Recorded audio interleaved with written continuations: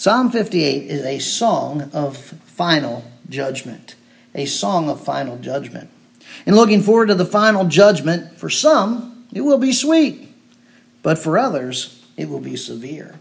If you have found grace at the cross of Christ, that judgment will be sweet. Because you've encountered the grace, the mercy, the forgiveness of God. But if you've never come to the cross of Christ, you don't know that grace and mercy. And your judgment will be severe. And it is of that severe judgment that David writes. Very sobering psalm, but one that is good for us to take a moment and of sober reflection upon the song of final judgment. Interesting, in the superscription, it tells us this song was to be set to the tune of Al Tasheth, which literally is, do not destroy. Little irony there, I think. A song about final judgment to be sung to the tune of do not destroy. Let's look at verses 1 to 5 and see the protest. Do you indeed speak righteousness, O gods? Do you judge uprightly, O sons of men? No. In your heart you work unrighteousness. On earth you weigh out the violence of your hands. The wicked are estranged from the womb. These who speak lies go astray from birth.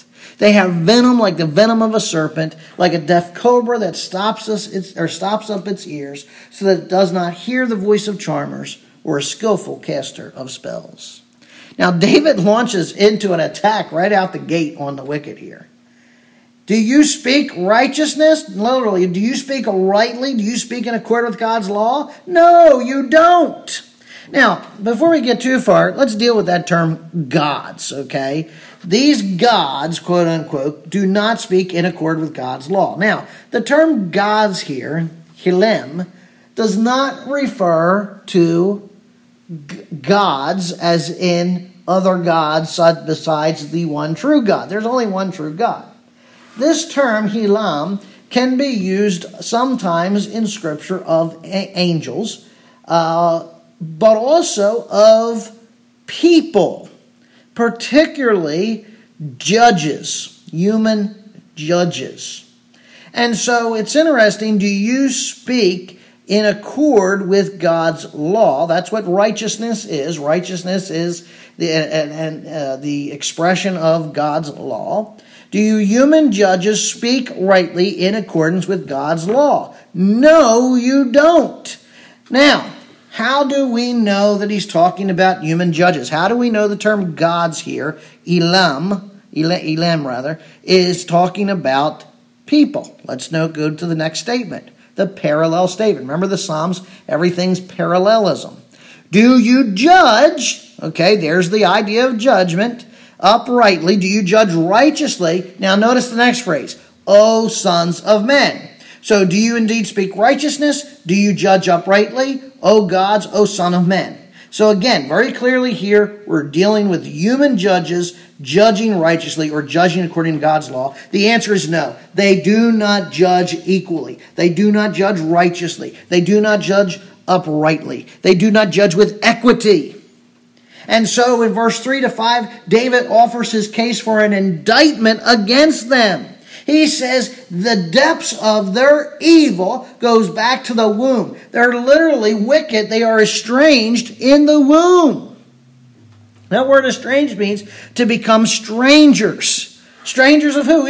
Of God, of righteousness, of God's covenant, of God's people. Literally, the moment they're conceived, they've gone astray, is the picture that David is laying out here. And from the time their mouth open, they are speaking lies, which really is a description of the original sin. Original sin was a lie.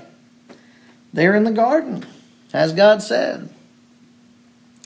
Then David employs some very unique imagery here to describe the evil of these wicked men. And I love that he goes right to a serpent.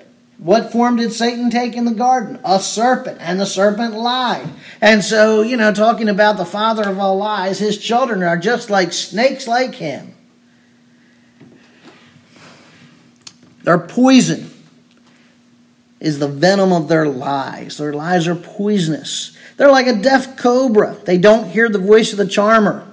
All right, you can picture the charmer there and playing the tune on his little horn, and the snake, moving in time. Of course, really, it does nothing to do with the tune. It's the cobra is tracking the movement of the individual playing the horn. He doesn't hear it at all. And so David says, just like the deaf cobra, these wicked judges, these evil people, cannot hear the truth. They're just casters of spells. They lie so much.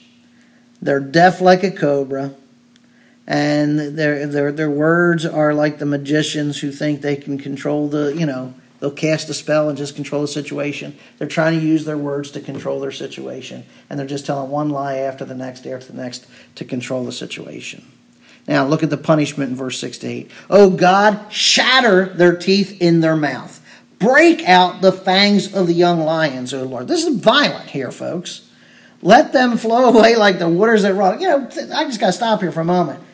Shatter their teeth. He wants God. Here's the picture. God, come down, take your fist, and crack them in their jaw. Break every tooth in their mouth. Wow. Okay.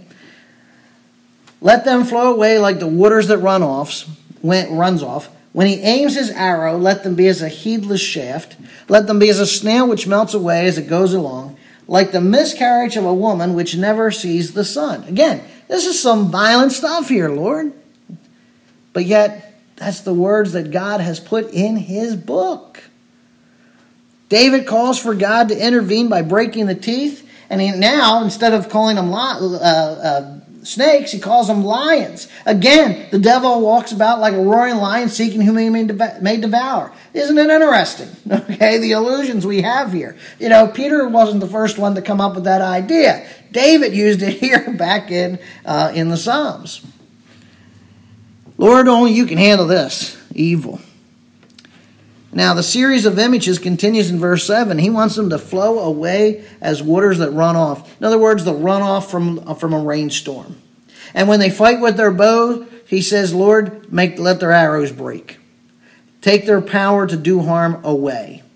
And again, this was their lies. Their lies were powerful, but David wants those lies taken away. And you almost have to stop and wonder if he's not dealing with whoever this supposed enemy was back from the previous Psalms, I think Psalm 55, if the lies that this individual was telling isn't the object of this very psalm. He continues with more metaphors in verse 8. He wants them to be like the snail, which leaves a slimy track behind. Okay? Lord, I want them to be nothing more than the slime left behind a snail. Lord, I want them to be nothing more than a stillborn child. That's I don't even have words for that. Let's move along. All these cry to God for judgment. And it reveals to us that only divine intervention can stop the wickedness of the lies of this world. Folks, lies are spiritual warfare. And we can only fight it spiritually. Too often we try to employ psychological techniques or monetary power or appeals to human emotions to try to turn back the powers of darkness. And it's all vanity. It's all vain. It's all worthless. As Jesus told the disciples when they tried to cast out a demon and couldn't, this kind can come out by nothing but prayer. The only way you're going to defeat the lies of the enemy, the only way you're going to defeat the spiritual warfare is through prayer. Let's look at verses 9 through 11. Before your pots can feel the fire of thorns, he will sweep them away with a whirlwind, the green and the burning alike. The righteous will rejoice when he sees the vengeance. He will wash his feet in the blood of the wicked. Men will say, surely there is a reward for the righteous. Surely there is a God who judges on earth. Boy, David is confident here in God. Before your pots can feel the fire of thorns, the green, literally, it says the green thorns burning. What's that mean? Okay, here's how we need to take that. David's literally saying here, God's judgment is going to come in less time than it takes to kindle a cooking fire of green wood or of fresh wood. The wicked are going to be gone as with a whirlwind. He's literally just going to take his broom and sweep them out the way. He's going to sweep the house clean. with his broom. God's judgment is going to come, and they're going to vanish. And when they do, then we, the righteous, we who belong to the covenant, will rejoice. Listen, we are going to rejoice at God's judgment over the wicked, at his vengeance. And in a bold image, and David's had a lot of them in these few verses here, but in verse 10, wash his feet in the blood of the wicked. Boy, that's a character for or symbol for their humiliation and destruction. You know, we're going to wash our feet in their blood. They're just going to be laid waste. We're just going to be walking right through them, just walking through their carcasses. And again, I mean, for our sensibilities, wow, that's horrific. That's horrible. That's disgusting. Yes, but in the Middle Eastern mindset, no, that was a sign of victory. That was a sign of humiliating your enemy, of destroying your enemy. The response to God's judgment is that people will confess that the righteous are going to be, that's morally right people, are going to be rewarded. They're going to receive fruit.